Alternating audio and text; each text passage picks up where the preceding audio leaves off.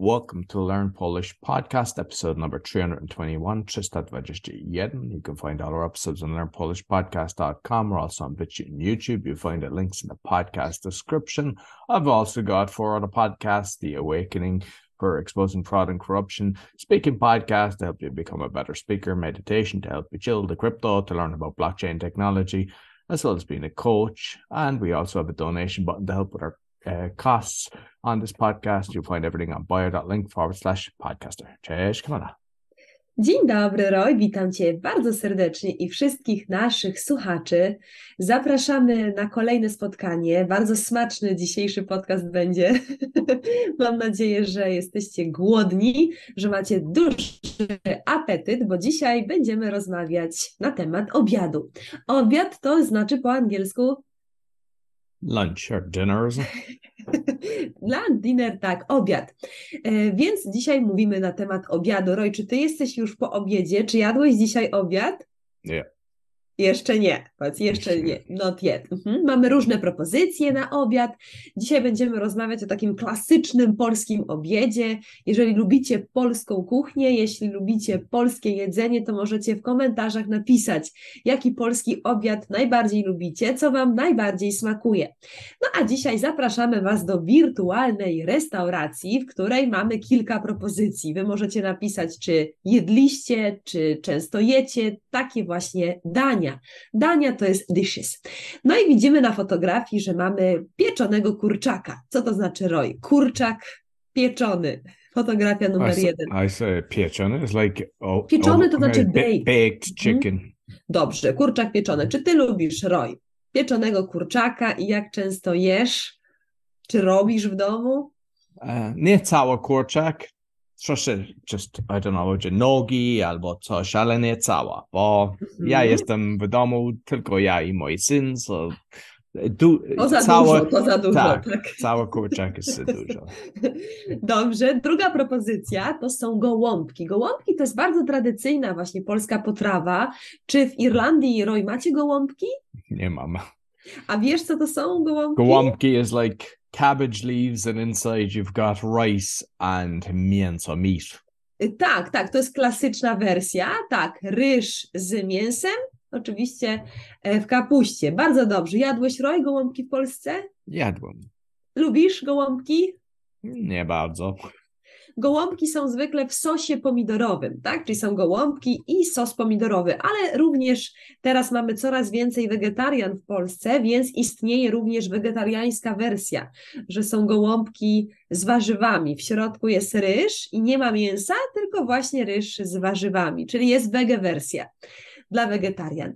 Trzecia propozycja, bardzo popularne danie, to pierogi. Pierogi po angielsku to dumplings. Dobrze, pierogi z kapustą i grzybami, ale pierogi mogą być również i z mięsem, i z warzywami, i z serem, i pierogi ruskie. Roy, czy ty lubisz pierogi? Tutaj nie, ale jadłem. Tutaj to znaczy co? W Estonia było bardzo smaczne. Ale no wiesz, bardzo to znaczy, rzadko pierogi ci nie smakują. To nie jest dobra reklama dla Polski, że polskie pierogi ci nie smakują. Pierogi z kapustą i z grzybami to jest taka bardzo popularna wigilijna potrawa, czyli świąteczna, jak jest Boże Narodzenie, prawda, Wigilia, Christmas, tak? Yeah. To wtedy Polacy jedzą pierogi z kapustą i z grzybami. Kolejna propozycja to zupa pomidorowa, jedna z najbardziej klasycznych polskich zup obok rosołu, czyli rosół i zupa pomidorowa, dwie najbardziej popularne zupy. Gotujesz, Roy? Czasami tak. Rosół jest bardzo dobry, kiedy jesteś chory, tak? Tak. Właśnie rosół jest bardzo dobry, kiedy mamy katar, kaszel, kiedy źle się czujemy, on dodaje energii, mocy, jesteśmy wtedy zdrowsi. Dobrze, kolejna propozycja zupy to również barszcz biały, inaczej żurek z jajkiem, tak? Jadłeś, Roy? Jadłem, ale ja nigdy gotuję. Nigdy nie gotuję. It's like with an egg and... Czyli chodzisz do restauracji, tak? I zamawiasz żurek w restauracji. To jest bardzo popularna zupa na Wielkanoc. Wielkanoc to jest Easter, tak? Więc kiedy jest Wielkanoc w Polsce, to wtedy właśnie ludzie gotują barszcz biały albo żurek z jajkiem. Klasyczna zupa na Wielkanoc. I też jadłem ten zupa w środku chleb. Tak, to jest bardzo ładne, podane w chlebie, zupa w chlebie. To jest dobre, tak? Tak, bardzo fajnie, bardzo ładnie. I kolejna propozycja to kotlet mielony z ziemniakami i buraczkami. To też jest klasyczne polskie jedzenie. Kotlet mielony z ziemniakami i buraczkami. Meatballs, potatoes and beets. Dobrze, bardzo fajnie. Co jest Twoim ulubionym obiadem, Roy? Spójrz na te wszystkie fotografie, na co masz dzisiaj ochotę. Ja co mam chciałbyś moja, zjeść? nie jest na fotografii. Ja Nie ma, lubię... jeszcze jest łosoś z warzywami, widzisz? Tutaj Tak. na górze po prawej stronie jest łosoś. Łosoś to salmon, tak? Ryba. Salmon z Z warzywami. I bardzo uwaga, bo musi być wild salmon, dziki. Dziki Bo łosoś. ten farm salmon jest bardzo niezdrowy. Farm to jest jak hodowlany, tak? Hodowlany łosoś. Dużo antybiotyka i... Dużo antybiotyków, czyli łosoś dziki, tak, wild. Tak, wild. No dobrze, Roy, to gdybyś miał wybrać, tak? Wybrać to jest to choose. Na co masz dzisiaj ochotę? Dla mnie nie jest tutaj. Mój ulubiony jest, what's breast? Duck breast?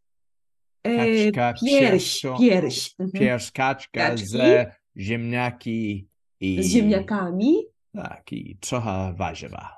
I z warzywami. Aha, to dzisiejszy Twój obiad. W poniedziałek będzie pierś z kaczki z ziemniakami i warzywami, tak? Dobrze, ja chyba dzisiaj ugotuję zupę. Myślę, że będzie to zupa pomidorowa. Klasyczna.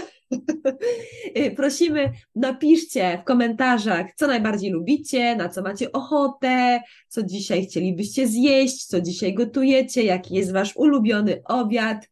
No i dziękujemy za spotkanie. Smacznego obiadu. Na zdrowie. Dziękuję bardzo, Camilla. Dziękuję, Roy. So you get lessons on CamillaPolonaswitch.com, and you'll find all our episodes on our PolishPodcast.com, as mentioned. We're on BitChute and YouTube. You'll find our links for all the other podcasts, as well as the donation and the coaching bio.link/podcaster. Sure to give us a thumbs up, 5-star rating, share with your friends. We're constantly trying to grow the show. Until next week. Dziękuję bardzo i do widzenia. Do widzenia.